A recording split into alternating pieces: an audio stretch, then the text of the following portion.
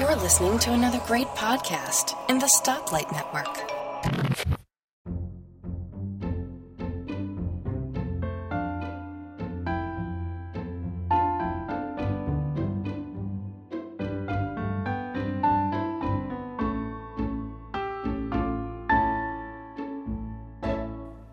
Hi folks, and welcome to Let's Talk episode 32, the show for April 2016. I'm your host, Bart Busschots. Joining me, as always, I have a fantastic panel, and because it is a financially sort of month, we have Linda Goucher back with us again. Hi, Linda. Hello, Bart. I am so happy when you agreed to come on to talk about Apple earnings calls, because that way we can be intelligent about the topic. Ah, very good. Thank you. Also with us, we have Nick Riley again. Hi, Nick. Hi, Bart. Good to be back. I'm afraid I know nothing about money, so... That's all right. There's other stories. Any help at all. There's plenty of other stories. And also joining us, having raced in the door at the last minute, we also have Chuck Joyner. Thank you very much, Chuck, for making that effort. Hey, it's always a pleasure, Bart, but does that mean that the rest of us aren't intelligent about money? Well, no, I'm not. Okay. I just about managed to make my homework, but I have no idea what those Wall Street people are up to. Remember, my theory is still that they're all idiots. So, and Linda is here to talk me down and talk sense into me. Anyway, before we get to that discussion, which we will come to in the main stories, there was one notable number that caught my eye. The folks over at IDG and the folks over at Gartner both came to very similar conclusions about the size of the PC market. They have both come to the conclusion that it is in decline, but that Macs are declining more slowly than the market as a whole, which means that Apple's market share is slowly creeping up. Depending on whether you believe IDC or Gartner, you end up with between 7 and 7.5% of the market, which is not bad going, I think. I agree. I think it's awesome. I mean, I know Chuck, and I'm sure Nick and Bart, you remember the days when we were down to like 1.5%. So this is awesome. I don't think I was there at that time, but I remember it being 2%, 3%. So yeah, this is more than double. Yeah. And it feels good. It feels like it's in spite of what the stats feel like, it feels like it's definitely on the rise. You know, if it's growing more slowly or if it's shrinking less fast, I don't know. I mean, that's for the statisticians, but it just does feel like that you still are seeing a lot more Macs out there, and we won't even get into the iOS devices. But yeah, I can't tell you how many times now I walk into, or Bart, I don't know if you have, I doubt that you have Panera Breads over there or Starbucks, but we have Starbucks. Do you? Yeah, you see glowing Apple laptops everywhere. Yeah, although now with the new 12-inch MacBook, they don't all glow anymore, so it's not as easy to spot them. Well, that's true. But no, you see an awful lot of them around. And I work in a university environment. A university, in fact. And I think Macs have been stronger in universities than on average anyway, but there are an awful lot of shiny silver laptops around here. I've seen pictures and footage that show very few PCs when it comes to university classrooms and such. Lots and lots of Macs. Well, I still remember standing up to give a keynote presentation at the annual conference given by they're called HANET. They're sort of the NREN for Ireland, so the National Research and Education Network. And so it was kind of scary, my first ever big keynote to this, all-Ireland body. And I stood up on stage, and there was like a big, massive auditorium, and all I could see shining back in my face were Apple logos. They were all brightly lit, and the whole room was dark, and it was just Apple logos shining back at me. And I was like, okay, so it's not just me then. Yes, and that's a friendly sight to see. I thought so. It made me feel good. And of course, the other thing is that, people are not using less computing devices. They're just using less traditional computers. And Apple are doing pretty well for themselves in those other markets, a lot better than 7%. Right. So, yeah, I think it's good for Apple. Anyway. Let us move on to the big stories for the month, and the first of which is our catch-up on everything that's going on in what I am calling the encryption wars. So again, the idea here is I'll quickly summarise what's happened since last month, and then we can talk about any bits of it that we feel are worthy of further discussion. So since we last met, the San Bernardino case has had quite a few developments. So last time, basically, they had said, yeah, we've gotten in and that's that, but they wouldn't tell anyone any more about it. So the first thing that happened in April is that the FBI disclosed to some senators, the Intelligence Committee, how they did it, but not to us, the regular people. James Comey said that that the FBI bought the hack, but it can only affect a narrow slice of phones, which appears to be that 5S and newer are not affected. So that sort of strongly implies that the secure element is what's protecting from whatever this hack is that they bought. At a conference in London, FBI Director James Comey said that the FBI paid an awful lot of money for the San Bernardino hack, and his exact quote was, "More than I will make in the remainder of this job, which is 7 years and 4 months for sure." Now, Comey's salary is public knowledge, so if you do some mathematics, you can very easily work out that that's about $1.3 million. It would appear that Mr. Comey doesn't know how much he's paid. He obviously thinks he makes less money than he does, because the FBI, through an anonymous source, later said, well, actually, no, it was less than $1 million. So I think President Obama can cut his pay and he won't notice. Okay, sorry, breather. New reporting from the Washington Post calls into question what we had thought we knew, which was that the security firm Cellebrite had hacked the San Bernardino iPhone for the FBI. That basically the Washington Post said, no, it was some private security guys. Law enforcement say that they found nothing of value on the iPhone at the centre of all of this, and finally the FBI decided not to tell Apple how they got in, so Apple can't do anything to patch it. That then brings us to the New York case, where last we left the story, was he a magistrate judge? He was a fairly low court judge, had ruled in Apple's... Magistrate, that's the one. So he had ruled in Apple's favour, saying that, no, you cannot use the All Writs Act to do this. And we were waiting to see what the DOJ would do next. Well, we found out that they would proceed with their appeal. And then, just before it came to court, all of a sudden the case magically went away when they said, no, someone gave us the passcode, we're in, thanks very much, good day. We're all very worried at the end of last month about a new case that was emerging in Boston. This case was quite different to the others because it was being done behind closed doors. And what we found out early in April is that case very quickly fizzled into nothing when the FBI sort of won on paper because a judge to order Apple to do exactly what Apple have always done and not to do any more than that. So technically the FBI won, but in actual fact Apple won. Burr Feinstein, so the two senators who head up the Intelligence Committee, had been working on a law for a bill. This is not a law until it gets through the whole thing. For regulating all this encryption stuff. They released their draft, or their proposal. It received descriptions such as ludicrous, dangerous, technically literate, and tech companies have expressed their deep concerns. The White House decided not to put their weight behind it. They will not be backing this bill. In California, the bill that was making its way through the Californian legislature to ban the sale of all phones that don't have backdoorable encryption has been defeated, so that bill is gone. Apple and the FBI were hauled back in front of Congress for more testimony. Not really all that much happened in that testimony, except for the fact that Apple were asked straight up, did you give the Chinese your source code? And Apple went, they asked us, we said no. And that is what happened in the encryption wars in April. Whew. So what in there catches people's eye or ear? You know, the only thing that listening to you go through all that stuff came to my mind was that you really should have allowed me to say previously in Apple versus FBI. We could have done a 24 intro to it, you know. Well, I was thinking Star Trek there, but yeah, it works for 24 as well. I just feel like the government, the FBI, whoever you want to put in on that side of the fence, they are case shopping. They're looking for exactly the right one. They thought they had it, and then it blew up on them. And so now they're just looking for exactly the right thing and hoping maybe that it won't be Apple that's on the other side of it, even though Apple's really the target here. And I hate to sound paranoid because there's so many people that do it better than I do, but it just seems like that's the case.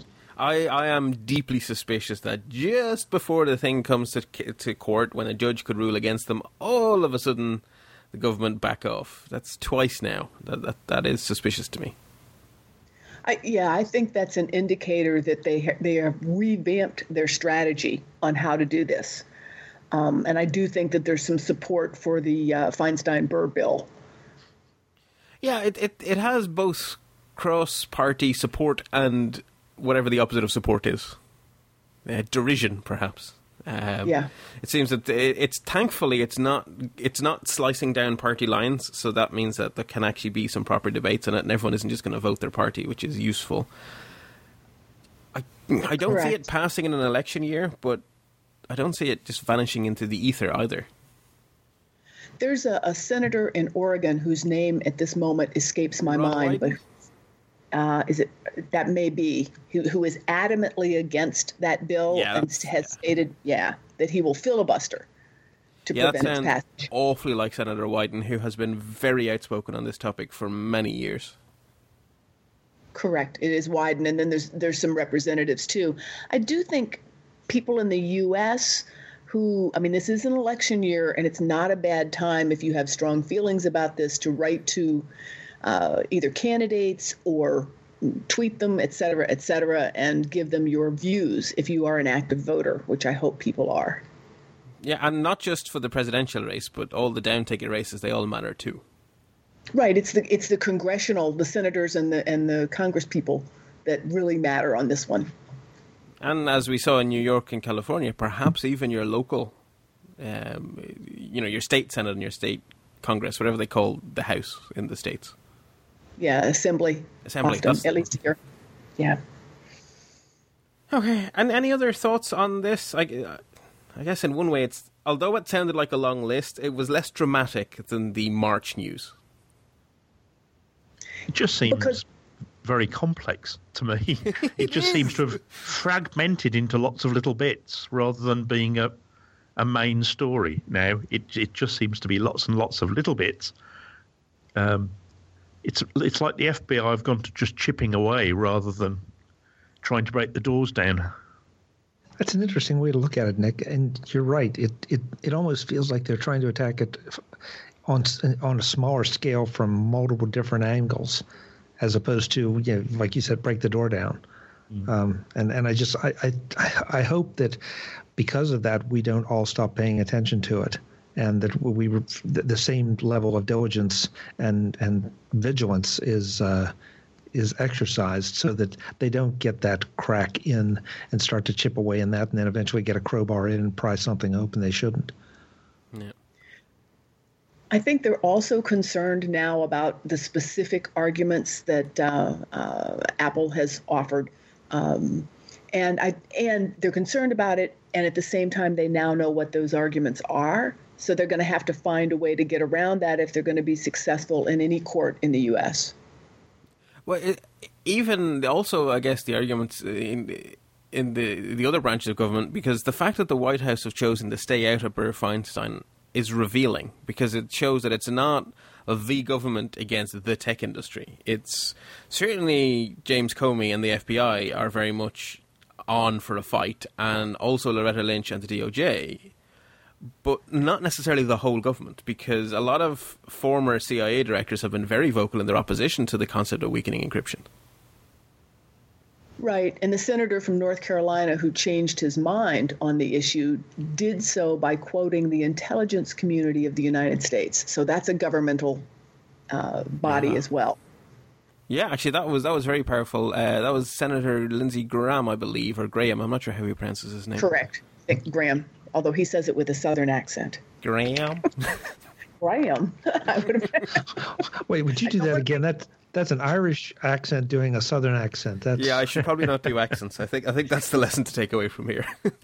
I certainly don't want to make fun of him in any way, shape, or form. Hats off to him for taking the right view, you know? It takes a lot for a human to change their mind. It takes an awful lot for a politician to do so publicly. Yeah. Right. So, yeah, indeed. Credit to him. Any other thoughts on this ongoing saga? Somehow I don't think it will solve it today. Agreed. No. I think we're done on that, yeah. And somehow we may get away, well, unless something dramatic happens, maybe we'll get away without talking about this next month, but maybe not. So let's address the large pachyderm in the corner of the room here. It is one of those months where Apple have earnings calls. It was the Q2 2016 earning call, and the numbers, while big, were not correctly directioned. So I'm just going to run through the numbers, and then we can talk about what it means. So revenue was $50.6 billion, which is down 13% from $58 billion year ago.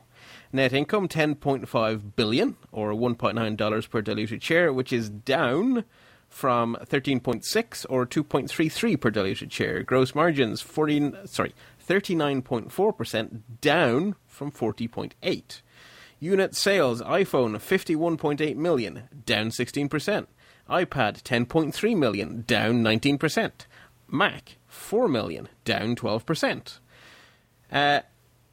None of those numbers are small, of course, but they are all down. International sales accounted for 67% of revenue. There was $50 billion added to the investor return program, which means more share buybacks and a higher dividend to be paid, which will be 57 cents or $0.57 per share, which is an increase of 10%.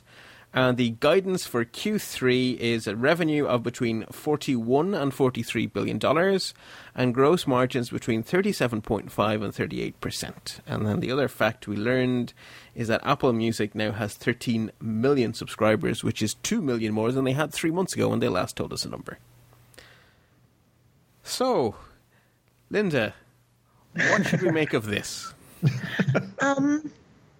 Let me say, first of all, that there are some industry analysts, as opposed to the sell-side analysts, there are some industry analysts who are pointing out, and as did Apple in the conference call, that the trend of iPhone sales, because that's what most people focus on, that trend is pretty much still in place. What the anomaly is the iPhone 6. The iPhone 6 sold so well, it jumped up so strongly. And so this is what they mean when they're talking about that this quarter was, quote, a tough compare, meaning it's tough to compare this quarter with the same quarter last year. Do I remember correctly that the increase last year for this quarter was up 85% or something ridiculous for iPhone numbers? That was in China. Okay. Yeah, it was 85 or 88. I can't remember now which of the two, but that was in China. And so when China comes down, but that's a good point to illustrate, because the same quarter last year, the revenue, et cetera, increased by 80% in China. This year it was down, and my best memory is roughly 13% or something like that. So if you look at that, if you deduct the 13 from the 88, it may not be that bad. So, it looks much better. You get what a strong quarter the iPhone 6 provided. And we are up from where we were 2 years ago, correct? Correct. My understanding is, the 5S, and that's one of the things that Tim Cook and Luca were doing on the conference call, is they were comparing, they saying, when you look back at the 5S, we're in line, because the S year typically doesn't get as high a numbers as the 6 or the 7 or the whatever number we're on. Yeah. So that's one piece. Go ahead. I have some points to make, but I want to make sure your questions are answered first. Well, I think that's the big. I think that's important to put that context on it. And I guess the other piece of context is, after 13 years of always having the revenue go up, you kind of can't do that forever. Right. One of the difficulties with that specifically is that Wall Street is always looking for growth. And the fact of the matter is, Apple stopped growing this quarter. Okay, so that is a fact. And the question is, what's going to happen going forward? One of the debates, or at least points of discussion, is whether or not the smartphone market itself is, quote, full, whether or not the market itself will continue to grow. And Tim Cook seems to indicate on the call, I went back through some of the notes, and he seems to indicate that he sees it still growing, but a number of people are calling it saturated. And I have not seen anything that really explains what exactly they're looking at on either side. But I do know that in developed markets, so Europe, the U.S., et cetera, as opposed to emerging markets like Brazil and China and a number of others, the market, we've got 40%, somewhere between 60 and 80%, I saw quoted, people already have smartphones who want them. So the fertile ground moving forward is not as great as it has been. So that's a point that upsets people. It may have been when he was on Hard Money or Mad Money or whatever that show is on MSNBC, on CNBC. It's Mad Money. Mad Money, whatever. I guess that's probably a good description. I think he was making a point that Apple are getting an awful lot of switchers, which means that even if the market as a whole doesn't grow, there's still plenty of room for Apple to grow if they keep attracting switchers. Correct. And that he made that point also on the conference call. So both places, they're pushing that strong. Yeah.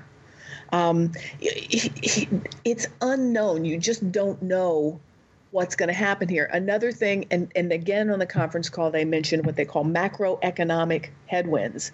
And what that means is that, an example of that is that the economy itself, in China in particular, the growth rate has slowed from where it was. It used to be, I think, around 12 or something like that, and it's now projected this year to be 7%.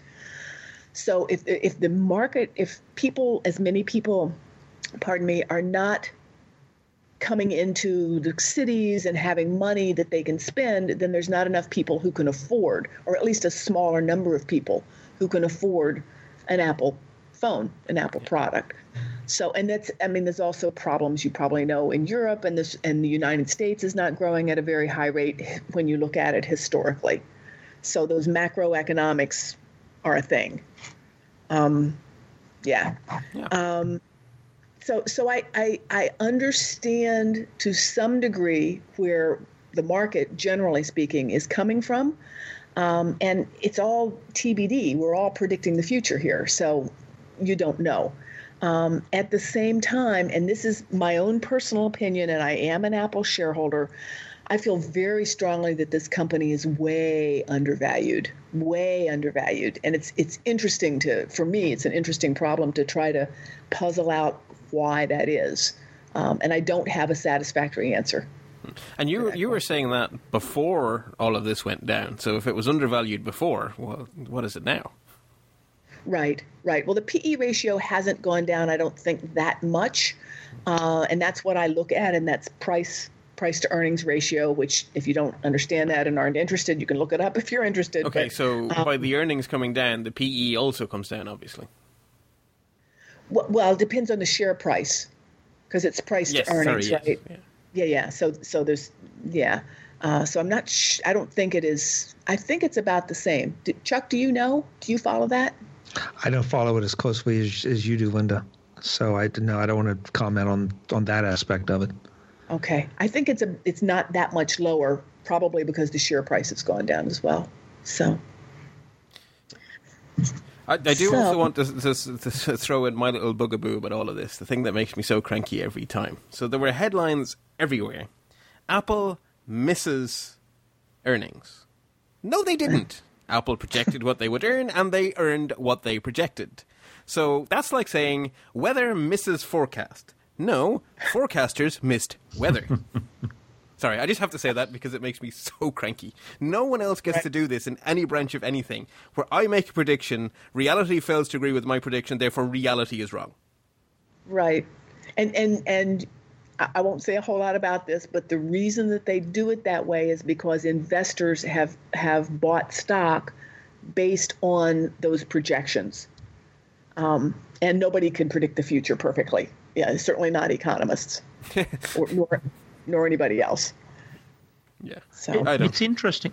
It's interesting, isn't it, that everything was down? I mean, hasn't the Mac been growing for quite a long time as well? Well, its share of the market is growing, but the whole PC market is shrinking.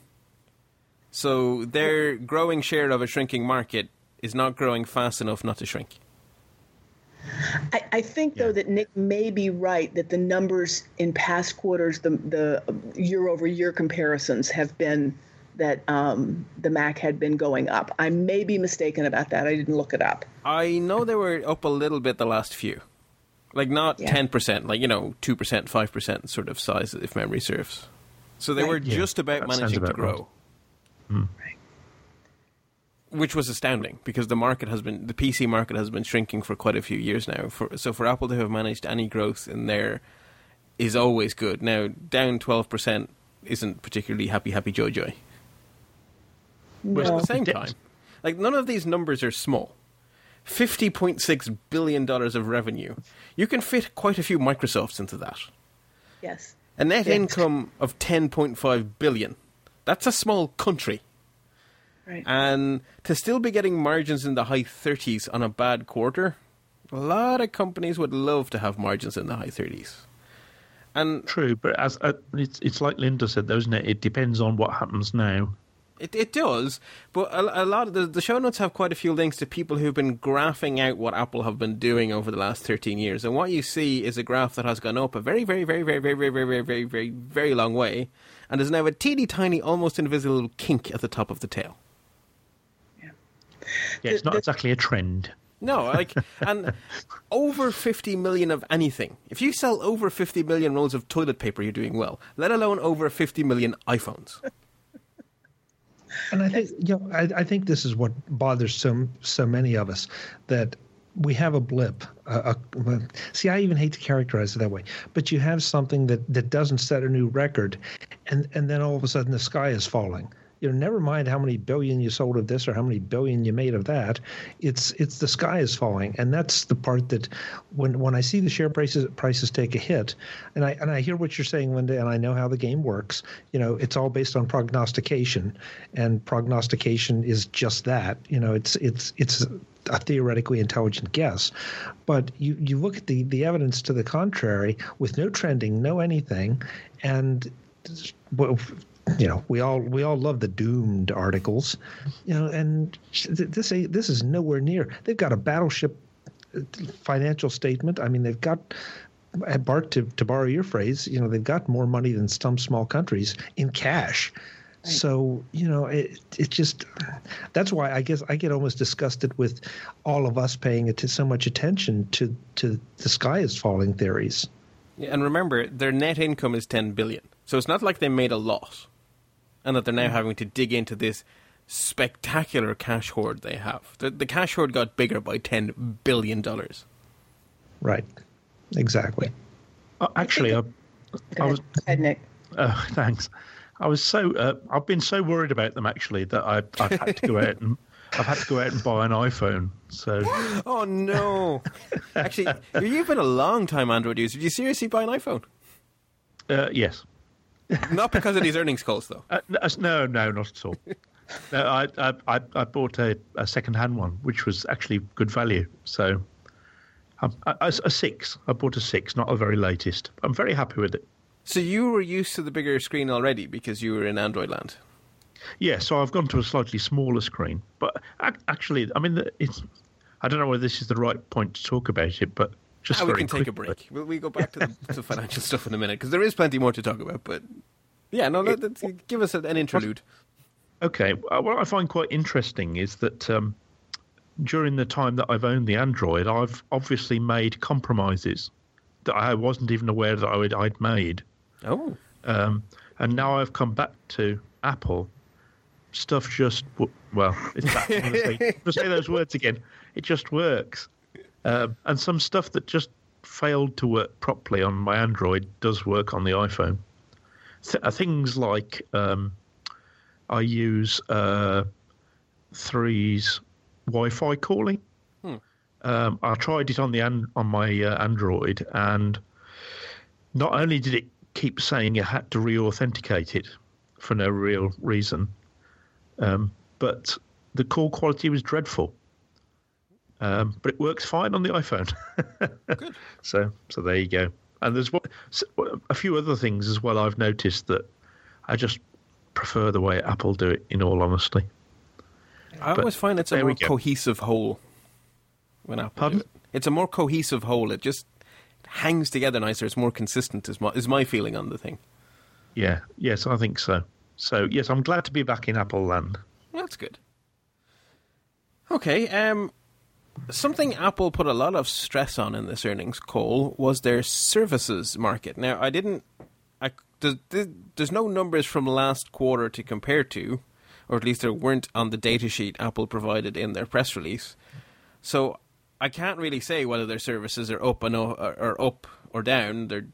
They are, and they are significant. But I can't really say any more than that. But Apple seem to be stressing that there is now another leg on the stool, and we shouldn't think only in terms of iPhones, iPads, and Macs. We should also think in terms of iPhones, iPads, Macs, and services. Yeah, that's correct. They mentioned it on the last quarter's call as well. That's the first time I remember them saying anything about it, but they're definitely putting a lot of emphasis on it. Yeah, and so we'll see how that goes. That could be an additional leg on the stool, as you say. So. Okay, what else did I have in there? So the show notes has some stuff people might be interested in, including a whole bunch of graphs. So Six Colors did some lovely graphs, actually, of all of these numbers. So I find it easier to look at these things in pictures. So that link is in the show notes. There is also a transcript of Tim Cook's contributions to the call over at iMore under the lovely heading, "Hi, this is Tim." And then there's also a transcript of the Tim Cook interview with on Mad Money with Jim Cramer. That, because it's a transcript of a sort of a to and fro, it actually reads really awkwardly. But it is interesting all the same, because they interrupt each other, which is really hard to read in transcript form. Also, an interesting idea over at iMore is what happens if you take the iPhone out of Apple? Are you left with, what does the company look like without an iPhone? And the answer is a pretty stable company, actually. Obviously smaller, but not in spectacular decline or anything, which is interesting. Okay. So, can I toss in a couple more things? Okay. I wanted to go back to Chuck's comment, and well, actually, he wasn't the only one, but you, Chuck, and Bart, I think you also mentioned the doom and gloom articles. The two things about that. The first is that the market as a whole works on fear and greed, and they jump all around the place. They, here and there and here and there, and from one to the other. And so a stock is superb or terrible. It's never okay. Right. Exactly. Yeah. That's the market generally. It's like I sent you that quote about the dog on the leash. Please. Actually, do you want to tell the listeners that? Because I think it's fabulous. Oh, I don't have it in front of me. Do you have it? I have my email client, therefore I can. Okay. Assuming Mail That App feels like searching properly. So let's try. Okay. All right. Yeah, it is quite good, and it tells you exactly what the market is doing. In the meantime, let me know when you get that. I just want to mention that some of the doom. Okay, I'll hush then. You go ahead. Okay, now I'm terrible at reading out loud, but I'm going to give this a go. So this is a description of the stock market. Where did you attributed to William Bernstein? So he likens the market to an excitable dog on a very long leash in New York City, darting around randomly in every direction.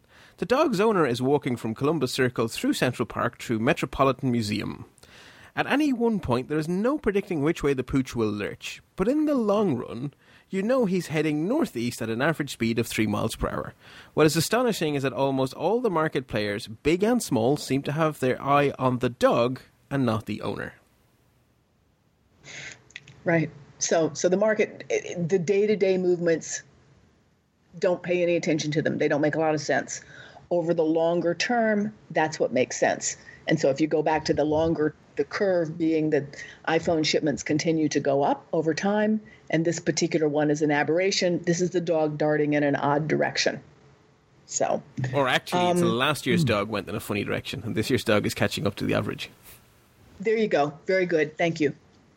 Yeah. The other thing I'll say about the doom and gloom, well, two other things about the doom and gloom articles, a lot of them are clickbait. And I think also that the market reaction itself and the doom and gloom articles are things that we as the Mac community, the Apple community, should not take personally, because the market will react oddly on any other number of stocks. So the market does strange things. Don't take it personally. I would ignore what's clickbait. If somebody says doom and gloom, I look at who the author is.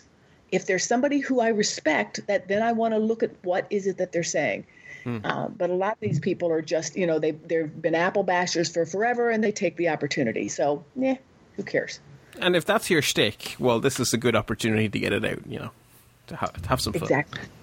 But the thing, too, I guess I take this as an educational opportunity because we all follow Apple and its gyrations pretty closely. And you look at how upset we get over this because we know, or at least we pretend to know something about this, or think we know something about this. And then you think about all the things that get pushed to you in the morning news or in the evening paper or whatever that you don't know as much about.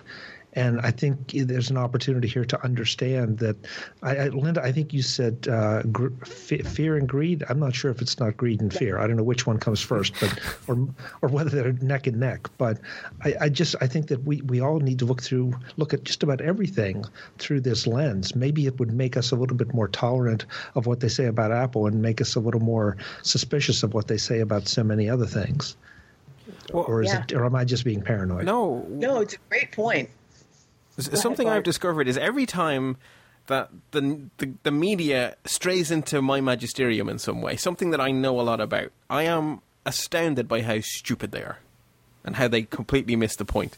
And then I take them seriously on other stuff, and then I find myself going, oh, sugar. Now I'm as ignorant as they are on what I know about. So it depresses me much. It has some parallels. So I think I've said before that as a job, I'm a capacity analyst for an IT company. And it's a little bit like the parallels between myself and the technical teams. The technical teams are most interested in what's happening now. And if we send them information to say, we're concerned about this, they'll say, there's plenty of space on that. What are you worried about? It's fine now. But we'll be saying, but if you look at the trend, then we're worried about it. And this is a little bit like this, but in reverse. We've had a little mark, and the technical teams are saying, we're a bit worried about that mark because it's moved. Look at it's gone down. Whereas the long-term people were saying, but you can't tell anything from that. Yeah. Yeah, you zoom out and you'll see it's a bit less dramatic than you thought. Yes. Yep. Okay, anyone have any other thoughts to throw in on the earnings call? I'll take that as a no. Thank you very much for a good discussion on that, though. That was. I'm actually getting to the stage, which maybe it's perverse, but I'm enjoying these conversations about earnings calls, which is not something I said in the previous 10 years of podcasting. So. Wow. Excellent. Okay, so the next thing that caught my eye that I thought was worth talking about is that Apple updated the 12-inch MacBook, and the world seemed to collectively lose its mind because it was apparently the wrong update, or something. I am an unabashed and unashamed adorer of this computer. This is my main computing device these days, the little 12-inch MacBook. I went for a space grey one because I don't want it bright gold, and certainly not pink. But to me, this is a magical little device, and the update they made to it was entirely sane and sensible. It's a 1-year-old device. It was never going to get a full makeover. It was a full makeover. It still is a full makeover.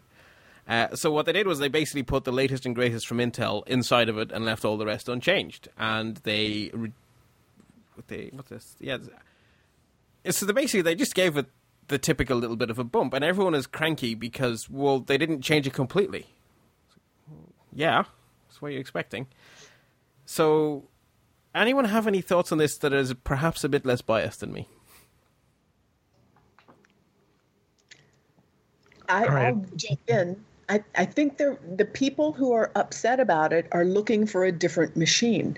They're looking for a MacBook Pro. They're not happy because they didn't make the MacBook into a MacBook Pro, is how it seems to me. Yeah, that's my thinking exactly. It's like, there is a laptop for you. It's over there. Go away. Leave the laptop I love alone. It's perfect. Well, it's not perfect, but it's bloody good. And I think you read my mind exactly too, Linda. if you could design the ideal machine, whether it's a desktop or and you see this with the Mac Pro too, there's always something that's going to be just not quite what you want. It might be what Bart wants or what Nick wants, but it's not. You either just don't need it and you don't want to pay for it, or it's taking up space, or it's adding that 0.2 ounces or whatever. And so I think this was a fine update for what it is, but it's not supposed to be a MacBook Pro. Now, once the MacBook Pro comes out, then we have something to compare it to, and then maybe there'll be a little more to discuss. Yeah, my guess for the next MacBook Pro is it'll be very similar to this MacBook, but the difference will be that there'll be more than one USB-C port, and it will be like Dell are doing now. It'll be Thunderbolt over USB-C. At which point, everyone is going to need dongles for a while, but I don't think it'll be the end of the world, some people fear. Because a lot of my colleagues have Dell XPSs, which are a little bit thicker and a little bit heavier than the teeny tiny little 12-inch MacBook. But they also, what they get for that extra thickness is a slightly longer battery life and more ports, and it's Thunderbolt and USB-C. Well, no, Thunderbolt and USB 3 combined in a USB-C port, which is very hard to say. That seems to me like what a MacBook Pro of the future would need. Zooming out from this particular computer, a thought occurred to me when I was out on one of my lunchtime rambles. Do we think that Apple, as a whole, is a bit obsessive? And the reason I say that is when you look at what they've done over the last, since the iPhone, really, for almost everything that they make, it's almost like they're completely obsessed, by thinness. So we've got to get it thin. It's got to be thinner. It's got to be thinner still. By speed, because often when you see those figures go up during their keynotes, and it's 6 times faster than this, and it's 237 times graphically faster, and the last one is ports, because we now seem to be going. Who needs ports? Well, let's face it. We only need one port, or maybe half a port. Do you know what I mean? It's just something that struck me. I might be talking rubbish, but no, you're not talking rubbish, because the trend is clear, right? But what I would say is, I think there's reason in their madness. Well, even if you don't call it madness, there's reason in their obsessions, because I'm now at a stage where I plug very little into very little else. I do almost everything wirelessly now, and you know something? It's a relief. Now, not everything, because this microphone you are hearing my voice through now is plugged into my laptop. But that's, it's kind of the only thing I plug in on a regular basis. My iPhone never goes plugged into anything anymore, apart from power. My iPad has never had anything but power plugged into it. My MacBook, my 12-inch MacBook, it has one port. It's called the power port. And every now and then I use Apple's little dongle to connect it up to a projector, but that's kind of it. And if there was an Apple TV in the room, I would never use that either. So I'm on board with just get rid of ports, but not on the Pro machines. And I have no doubt that they make beautiful pieces of kit. I mean, they obviously do. But for instance, when I bought my iPhone, I thought, gosh, this is thin. Because in comparison to what I've had before, it really was. And what I've actually ended up doing is buying a battery case for it, which makes it quite a lot thicker, which I actually quite like. Well, bear in mind, the iPhone 6 is made of a particular brand of aluminium that is somehow descended from soap. Everyone says it's slippery, and I have a 6S, and everyone keeps telling me, oh, it's very slippy, and it's like, no, that's the 6. Whatever they did to the 6S, it's not made of soap. It's fine in your hand, but the 6 is made of soap. So it's probably good you have a case on it. The lightness thing, though, and the thinness thing, that little 12-inch MacBook is fundamentally different to another laptop, because I can pick it up by 2 fingers and just walk away with it as if it was an iPad. It actually weighs like an iPad, and you use it like an iPad. You don't feel like you're lugging a laptop from room to room. You just pick it up like you would a notebook, like a piece of paper that you would take to a meeting. That obsession to thinness and lightness has resulted in a different kind of laptop from that 12-inch MacBook. And it's a difference that works really well for me because in our work environment, we have a communal space where our desks are, but we have unbookable spaces next to it where we should go to have conversations, so not to disturb our colleagues. So we are forever getting up and moving, getting up and moving, getting up and moving, getting up and moving. And I would hate to do that with a laptop from 3 years ago. But it's just not an issue with this teeny tiny little 12-inch.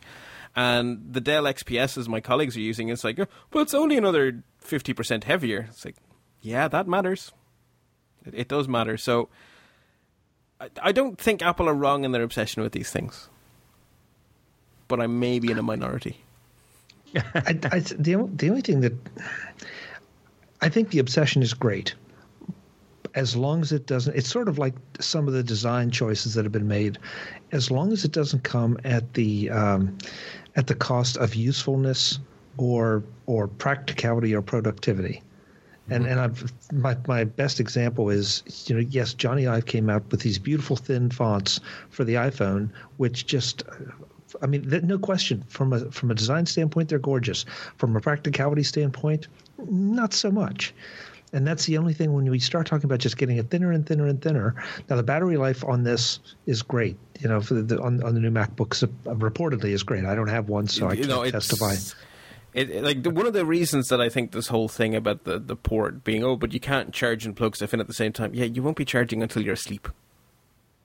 It's an all-day device. Yeah, but we're about to go off on an Apple Watch discussion. I'll stop. But if you get a good solid day out of it or more, that's fantastic. But don't keep thinning it down to the point that, okay, now I have to worry about the charge. I mean, you've done a fantastic job of optimizing the battery, so be satisfied with that. I really don't need a MacBook that is as thin as a piece of paper. I'm happy to have something that's a little closer to a spiral-bound notebook or thinner, but something in that range, as long as it'll give me what I need. And what I need in this case, or at least for this discussion, is battery life.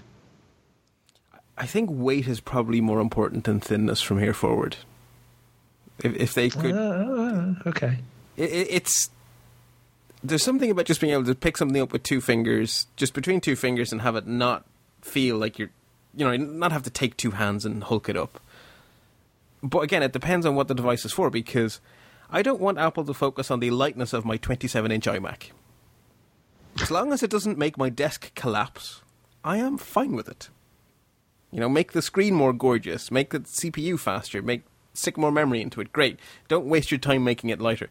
The fact that they obsessed over making it thin and the dimension that is literally completely invisible from the angle you use the computer at is dumb.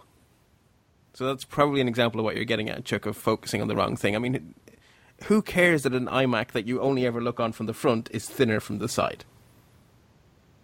I don't have as much problem with that, Bart, as just the idea that some of these compromises are being made at the cost of, again, what I will call productivity or usefulness. Maybe that's a better term. That's where I can disagree strongly with Apple on certain categories. I mean, I'd much rather if you could give me faster speed or something like that in a little bit thicker iMac, great. Then I'd rather have the thicker iMac. If for some reason you're just looking at this as a work of art, well, then I have no problem with you approaching it that way. Just don't sacrifice any usability for it. Yeah. Chuck, go ahead. Sorry, go on, Linda. I want to agree with you, Chuck, about your comment about the fonts. At the same time, I agree with you, Nick, about the Apple's obsessiveness. But that's always been there, because part of what they're doing is eliminating things that they deem are no longer useful or will soon be no longer useful, going all the way back to when they eliminated the floppy drive. That's always been the case. And as you're saying, Bart, that you don't need all the extra ports anymore because you rarely hook anything up. I think they see that as the trend, and that's a lot of the principle that's underlying the changes. And like this 12-inch MacBook, they keep saying it's the future of laptops, and it's almost true that it's probably slightly too far ahead for everyone. It's not the device for everyone, but for people who are with Apple in where they think it's going, it's a fabulous little device. So, but it is forward-looking in that sense. And as long as they continue to make a pro machine for pros, I don't see a problem. Yeah. We should also say, at the same time that they tweaked the 12-inch MacBook, Apple also gave the MacBook Air a little bit of TLC, and they bumped the specs on the 13-inch ones to start at 8 gigabytes of RAM rather than 4, which is a nice little bump. And of course, for people who feel ports are important as well as lightness, there is those MacBook Airs still in the line, which is, I guess, a more old-fashioned approach to a thin computer. Yeah, because even that's quite thin, isn't it? It's quite thin. The strange thing is, right? It's not a bad sized computer at all. It's a very weird thing. So my boss has a 13-inch MacBook Air, and her laptop now looks stupidly big next to all of us with her 12-inch Ultra Portables, which is ridiculous. That's an insane thing to say. But that's exactly what it looks like, because you only judge things by what's next to them. And when you put the 12-inch down next to a MacBook Air, the Air does not deserve its name. The Air is now the most misnamed computer ever. I use I've got a 13-inch MacBook Air, and I use it mostly, in all honesty, for driving our projector down at church. And everyone else uses PCs, which are significantly heavier and clunkier. And yeah, and I like the fact that I can just fold up my little case and away it goes, and I don't have to think about it. It's great. Yeah, so it is all relative, because in that universe, that little MacBook Air looks tiny. Yes. Anyone else want to chime in there before we move off? Okay. The next chunk of stories, I couldn't really think of a good name, and technically this is another one of these collection of little stories, but I think that together they make something we should talk about. So I'm going to list them off, and then we can talk about them. So, Apple were denied permission to sell refurbished iPhones in India. An Indian court ruled that Apple cannot use the term split view in India due to a trademark violation. The Indian government an Indian government panel has recommended Apple be exempted from a rule that they source 30% of their stuff in India in order to be allowed to have a store. So in other words, this is a significant step towards Apple being allowed to run Apple-owned stores in India. This government panel now their finding has to be approved by the actual government, and then Apple will have their exemption. So that's a positive development, even though it sounds confusing. The Chinese government shut down iBooks and iTunes Movies because they can. It seems like a bureaucratic mess rather than any real reason.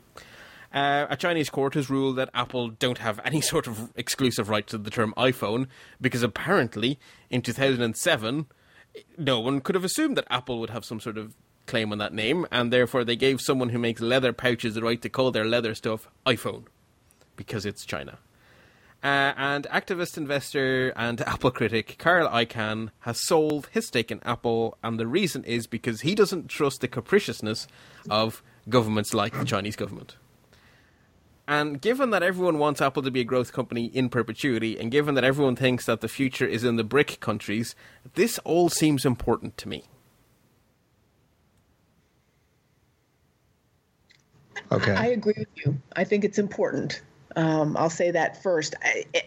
And I think that things like India refusing to allow Apple to sell refurbs, that's a roadblock, because if they could sell those, obviously it would be really good for Apple and Apple's earnings, et cetera.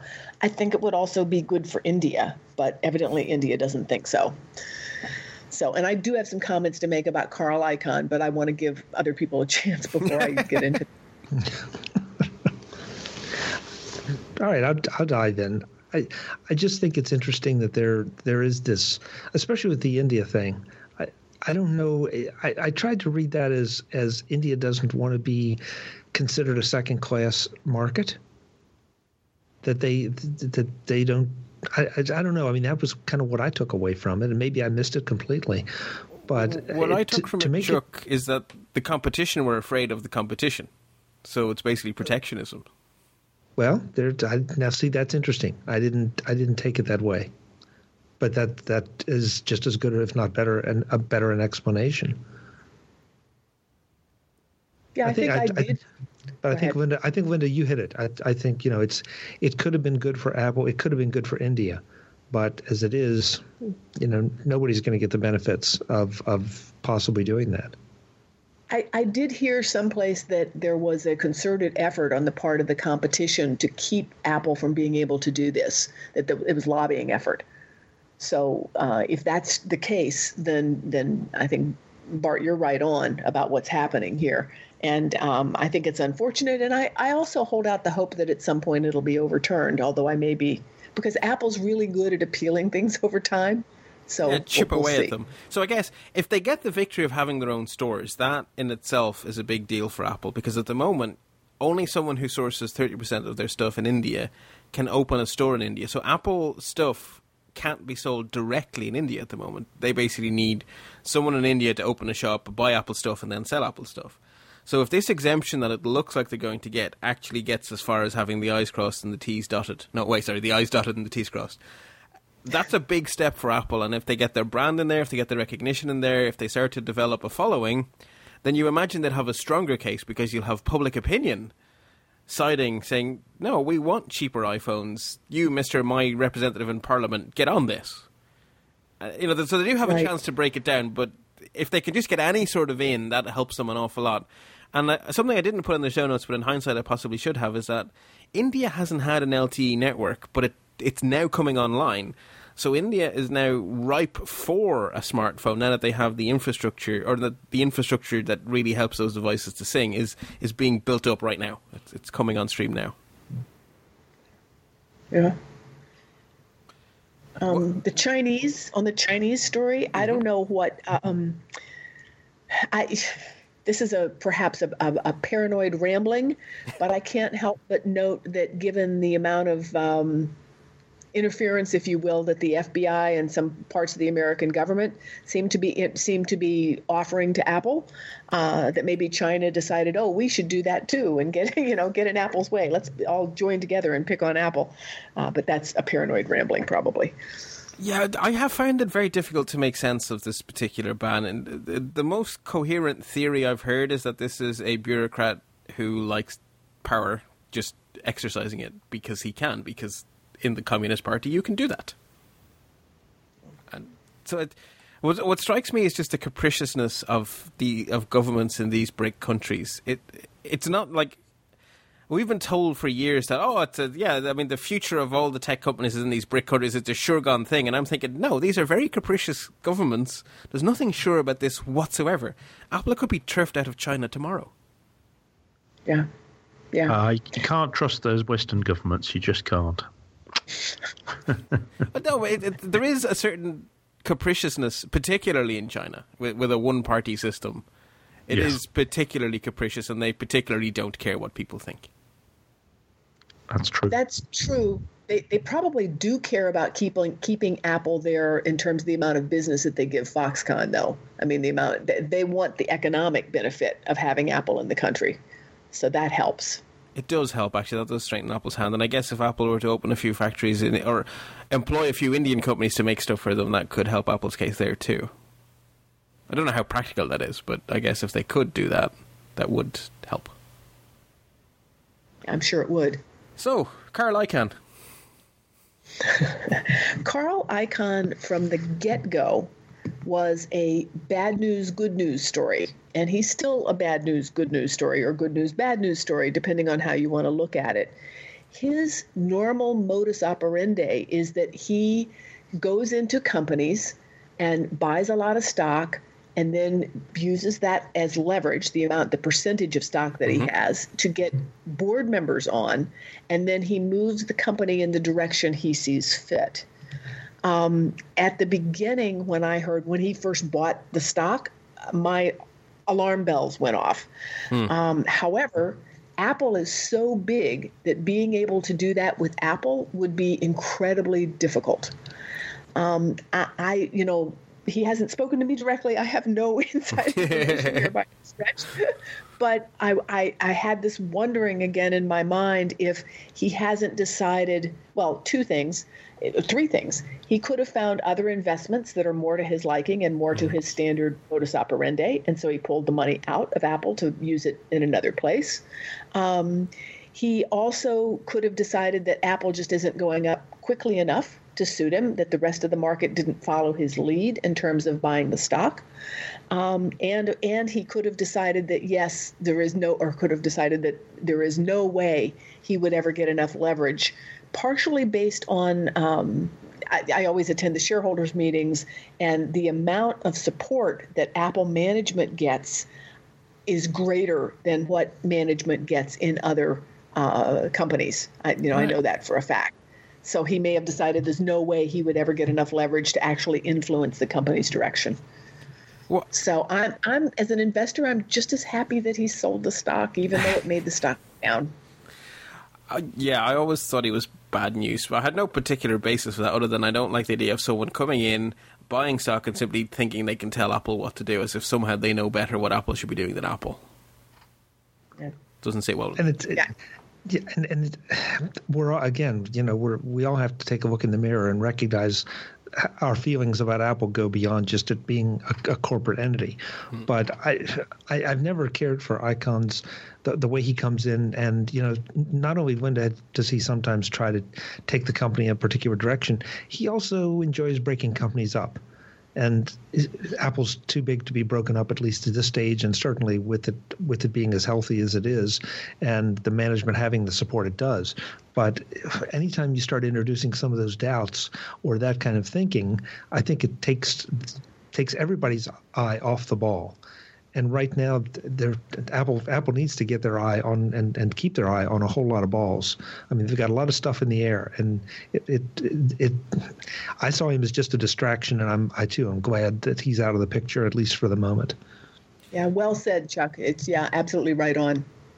I also, when he was writing his open letters to Tim Cook, I was also struck by the fact that I disagreed with pretty much everything the man said. None of it. See, I'm sure it was perfectly sound advice to a company that does things by the rules, but if there's one defining feature of Apple is that they play by their own rules. And every time an analyst says what Apple need to do is blah blah blah blah blah, that like every other tech company does, you're going, no, you don't get it. By choosing to sell the whole widget instead of by choosing to play the commoditization game, Apple are playing a different game. There's different rules. The reason Apple are the most successful tech company on the planet is not because they're doing what everyone else does, it's because they're doing something else. Yeah. For what it's worth, Bart, no analyst that I'm aware of says that anymore. In fact, I've heard a number of the industry analysts who come out and say that Apple has a huge advantage because the product is more integrated. That's relief to hear. And now, I haven't been listening to what my good friend Rob Enderle says for a long time, so maybe that's why I haven't heard stupidity in a while. Well, that's an exceptional industry analyst, not one of the ones that you want to listen to. Yeah. Yes, that Dell MP3 player he was pushing went so well. Definitely took on the iPod. Okay, well, go on, Chuck. Well, Barton, I think there's one other point here, too, and it probably is just a restatement of what you just said, but we often talk about how Apple plays the long game, and I guess to bring this the whole way back around to what we started with, that's something that also annoys me because everybody in the current financial system in the U.S. and elsewhere is so focused on the next quarter. They can't see beyond the next quarter. And I think Apple does play its own game. It plays a long game. And, Linda, you're right. There's some analysts that seem to get that. But when I listen to Ken Ray's analysis every morning about who said what, I still think there are a lot of them that don't get it. And, there's still too many people following that around. There might be a slight selection effect there, though, because I think Ken chooses stories that sound good on radio. I mean, he also says when analysts say nice things, but I don't think he gives average analysts. You tend to hear the guys who get it and the guys who really don't, but you don't tend to hear other people. And that's probably a very fair point.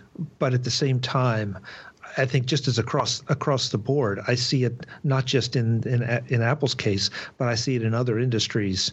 That, you know, what are we going to do? What are you going to do to fix this next quarter? You know, not what are you going to do to fix it next year? What are you going to do to fix it next quarter? And if you can't fix it next quarter, we'll find somebody who can. Yeah, I mean, as I say, I'm in the education sector, so we work on 5-year plans. And sometimes 5-year plans are a little constraining. So I can't imagine working on a 3-month plan and being able to do anything strategic. I mean, it astonishes me that it works to work on such short time scales. Now, I'm not sure it does work. That's kind of the point. Well, Sorry, Linda. No, okay. Two things. One, I think, Bart, your point is right on about the Ken Ray and what he chooses, and I listen to him too. I listen to that very, very closely. Another point about that. Well, first of all, Chuck, I agree with you 100%. That quarter-to-quarter stuff is crazy, but that's the dog on the leash to me. That's the dog on the leash, and it's the owner that's headed in a particular direction that you want to watch. And then the third point is, if you look at actual data, there's a couple. MarketWatch has a page that takes all the analysts and their views and takes them. It doesn't list them out name by name, but it gives you a whole picture of each of a company and how the analysts are saying. Are they saying buy or sell on average price targets and that kind of thing? And the analysts, the sell side analysts on Apple, have been positive for the past several years. And it's really interesting to me that the market does not seem to have followed that advice. I mean, when you look at the whole. So that's what is part of what I keep wondering in the back of my mind, why is this company so undervalued? I don't think it's the fault of the analysts when they're clearly saying buy and they've got a price target of anywhere from $135 to $185. That it doesn't make sense, and we're sitting at $93 a share. So enough said. Interesting. Okay, and any final thoughts on? Actually, this is technically about China and India, but poor Carl has yet again dictated the conversation. Okay, so the last major story I have in the show notes for this month is one that cropped up just today, actually, just before we went to record. And Time Magazine have released not their list of the person of the year, their list of the top 50 most influential gadgets of all time, which implies to me that they think technology stops today and that they have some sort of time machine. But leaving that aside, this top 50 list includes, all the cool things you would expect it to include, like the Walkman and the Trinitron television and all these kind of things. But it also contains a number of Apple products. Quite a number of Apple products for a top 50 list. In fact, 10% of the list is Apple products, if I can count. 5 out of 50, that is 10%. So, working backwards, the iBook comes in and position 38 of 50. The iPad makes it to 25. The iPod makes it to 9. The Macintosh makes it to 3. And the iPhone is the most influential gadget of all time, according to Time. I think that's bloody impressive. Absolutely. Absolutely. For one company to come up with that many things that influence, I mean, obviously you can argue this list or argue positions, but... Yeah, I mean, what's the difference between 2 and 5 on the list? But I don't think you can argue that any of those products don't belong on such a list. No, agreed. Yeah, agreed. And I think it's easy to forget, actually, any of these products, actually, if you think about them. But, the iPod wasn't the first MP3 player, but it's what made MP3 players into a massive major thing. And the iPad wasn't the first tablet, but it was the first tablet that took off. And the iBook wasn't the first laptop, but it fairly changed the concept of laptops. And the Macintosh wasn't the first computer, but it fairly changed the concept of computers. And the iPhone was definitely not the first smartphone, but... You can actually see, from some of the court papers in the various Apple v. Samsung court cases, you see these timelines of what the phones looked like before the iPhone and then what they look like after the iPhone. And what they look like before the iPhone is the BlackBerry, and after the iPhone, they look like the iPhone. So that is an amazing legacy for one company to have done all of that. Yes. Yes, absolutely. It just occurs to me, this is a terrible topic for discussion, because there's no one on this call who's going to say, no, Bart, you're full of poop. Well, the question becomes, in another few years, will the Apple Watch be on there? Ooh. Ooh. Wow, silence. Ooh. 50-50 on that one. Hang on, I have a coin. Harp says yes. And the coin fell off the table. I don't know. I would say yes. I think the iWatch, the Apple Watch, has been really underrated. And Bart, one of the smartest comments I've heard about the Apple Watch was your comment about that it being the inverse of a number of different paper cuts. All the tiny little pieces that come together in here, and that cumulative factor, and make it, for me, a very, very valuable item. I will be lost without mine. Like I haven't worn a watch for a decade. I sort of went, well, I need a fitness tracker. May as well get a watch too. I adore this thing, and I would be completely lost without it. And I didn't expect that to happen. And I'm an Apple fan. Sorry, go ahead, Nick. I'm not sure. I think I come down on the other side. I don't think it will be. I just don't think it'll have this. Thinking of it as an influential gadget, I don't think a watch is ever going to be that in that position. We'll see, but I might be completely wrong. I often am. I see. The thing it does, an always with you, always available device that you don't have to go footering around in your pocket for, that's a concept that's going to last. Is it going to stay on the wrist? Is it going to migrate to our face? I don't know. Wow. I guess this is something I've said before. The iPhone, of course, it was a phone. But now it's so much more. We still refer to it as an iPhone, but there's how many studies out there that say that people hardly use it as an iPhone, or at least as as a phone, such a small percentage of the time. And I think the watch is the same way. You had to almost call it a watch, because that's going to be one of its primary functions, and it's also the most relatable function at this point. Yeah. But it does. I'm with you, Bart. It does so much more, and so I think it is helping define wearables, because up till now, wearables. I mean, I guess you could have considered a Bluetooth earpiece a wearable. Yeah. Google Glass was obviously a wearable, but that didn't go down so well. What's going to stay with us is this concept of some sort of subtle ability for technology to communicate with you so that no one else in the room knows it's happening. That is one of the best things about the Apple Watch, that it can so subtly interact with you. The always there, the never having to think about it thing, that's definitely going to be there. Being able to just say, "Hola, Siri," and just have it do stuff. Those features are going to stay there, but I don't know if the device is going to stay strapped to our wrist or if it's going to go somewhere else. What it does, I know is going to stay, but how it does it, I'm not sure. Well, I'm curious, where else would you put it? I don't know. This is the problem. I don't know. Maybe it stays on the wrist. Maybe it doesn't. Maybe pocket watches become a thing again. I don't know. I don't know. Yeah, I don't know how many more ways I can say that. I still think there's some mileage in glasses. I mean, don't get me wrong. I don't. Somehow they've got to find a way of projecting it in such a way that it doesn't look like a big lump on the side of the glasses. If they can have something that actually looks like a pair of glasses, but actually does something similar to what Google Glass did, then I think that would sell well. I think the reason it didn't, in all honesty, was that someone really, really clever needs to find a way of actually just projecting it onto the lens without having a great big thing strapped to the side of it. I think what killed Google Glass is the camera. It freaked people out. Yeah, agreed. Yeah, that's agreed. That's probably true. Just to go back to the iPhone. We said here that it's called an iPhone, but it isn't an iPhone, and it's interesting you say that, because time in explaining the reasoning start with Apple was the first company to put a truly powerful computer in the pocket of millions. Mm. Yeah. Yep. And up to that point, you wouldn't have known what to do with a computer in your pocket. Well, that's certainly true of the average you. I, on the other hand, was lusting after a Nokia communicator, the little Nokia bricks that fold open in half and had the screen and a little keyboard in them. I was lusting after one of those. I wanted a computer in my pocket.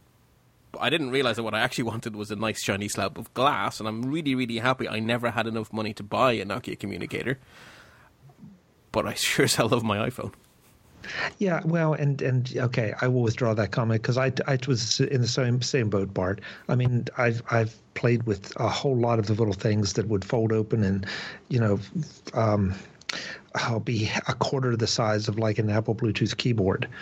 That were computers to some degree, but they weren't used. They were useful if you really pushed it, but they were useful only to the geeks of the world and the people who really tried to push it. And that, I think, is the power of the iPhone. And then all of a sudden, it started to do so many other things because they included GPS and accelerometers and all kind of other things. And all of a sudden, wow, you've got this incredible device. I think actually the real magic is connectivity. That's why the Newton was a flop. It was because it was trapped. It couldn't reach out into the environment because there just wasn't a concept of that kind of ubiquitous wireless networking. That was science fiction in the time of the Newton. And that's what made the iPhone possible, in my opinion, is that connectivity everywhere. Yeah, the timing was really perfect for the phone. And in some ways, it wasn't the phone that was the influential thing. It was the way you interact with it that was the real killer, the thing that really changed everything. Yeah, instead of trying to scale a keyboard down into something you could fit in your pocket, which was always a horrible compromise, they just went, yeah, let's use your big stubby fingers. Let's design it around those. Yeah, and it didn't hurt at all that we had all become very, very used to carrying iPods of one description or another. At that point, even if you had a cell phone or a small cell phone at that time, you still were probably carrying an iPod. I was, yeah. Yeah. Yeah. Okay, before we wrap up the show, just a few quick stories that are worth mentioning rather than dwelling on. Sad news that former Apple exec and board member Bill the Coach Campbell passed away. Apple paid tribute to him on their homepage and actually delayed their earnings call by a day so that Apple execs could attend his memorial service. Tim Cook has joined the board of Robert F. Kennedy Human Rights, which is a terribly difficult name to say. But they've renamed their organization to be Robert F. Kennedy Human Rights instead of the Robert F. Kennedy Organization, blah, blah, blah. Tim Cook is now one of Time's 100 most influential people. Again, he's been named that a few times. CareKit has made its debut with 4 apps. No sign of it on Apple's open source page, though, even though they have promised that it's coming. It was not there when I checked yesterday. And Apple's support site got a complete makeover. And then the most important thing is a note for all of user diary next month. June 13 to 17 is WWDC, so one assumes there will be a keynote on June 13th. Okay, panel, thank you very much for your time, as always, and for your fun contributions. In no particular order, because I can't remember what order I introduced people in. Chuck, would you like to tell people where you can be found on the internets and where they can hear and watch more of your stuff? Sure. The best place, obviously, is Mac Voices at macvoices.com. Come over and see what all's going on there. And if you want to get in touch with me and tell me how much you disagree with me, please do so on Twitter at Chuck Joyner. Excellent. Nick, do you want to give the listeners any links? Only my Twitter handle, which is Spligosh, Spligosh. Excellent. And Linda, do you have any links to give out to the listeners? Or Twitters or whatever? I will just mention that I am part of the leadership of Silicon Valley Mac user group. And so people that might possibly be local to Silicon Valley, svmug.org is our URL. And then my Twitter handle, LLG, the number 4, C like cat, D like dog, and G again like girl. Excellent. That's me. Excellent. Okay. As I mentioned a few times, there are detailed show notes which will be available shortly after the show goes live over at lets-talk.ie. While you're over there enjoying those lovely show notes, you will see 3 large blue buttons under a heading Support the Show. Firstly, I very much appreciate all those of you who have made use of those 3 buttons over the last years, now that we've been around for a few years. And secondly, if you haven't or are feeling guilty about not having done so recently, do please click on any one of the 3 buttons.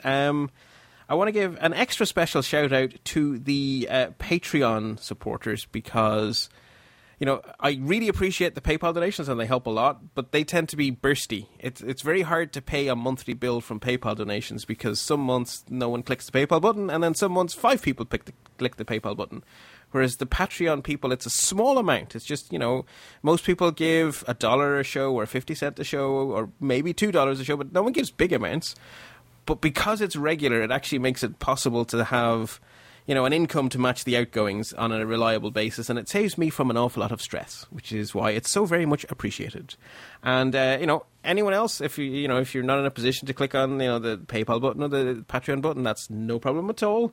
You know, tell your friends about the show, or just go to iTunes, leave a nice review, and maybe click on the 5 stars button. That would equally be very valuable. So again, thank you to everyone who does support the show. Without you guys, it simply would not exist. Show notes at less-talk.ie. I've been your host, Bart Busschots, and you can find me at bartb.ie. Until next time, happy computing.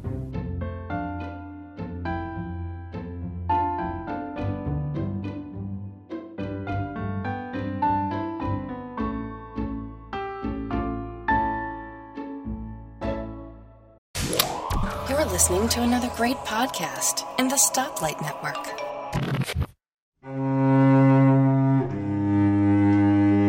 Hello and good evening. This is Gaz for the MyMac podcast.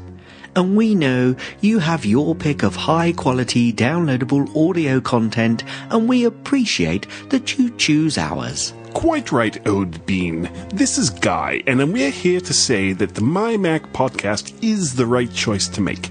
Intelligent, cultured, and downloaded by only the finest and most educated people. Indeed. In fact, we restrict our delightful missives to only those best suited... Guy, I can't go on with this. Who are we kidding? The MyMac podcast is probably one of the most accessible shows about OS X and iOS there is.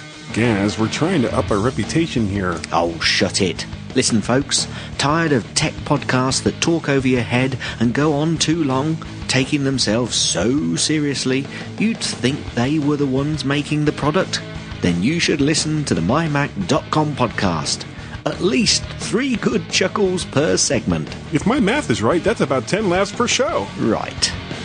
Because 3 times 3 is 10.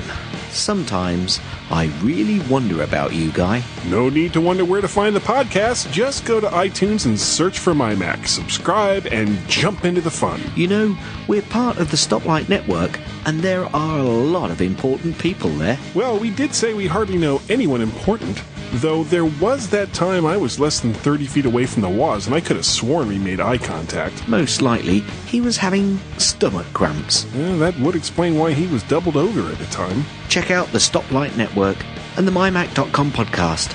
Enjoy it. Over a cuppa.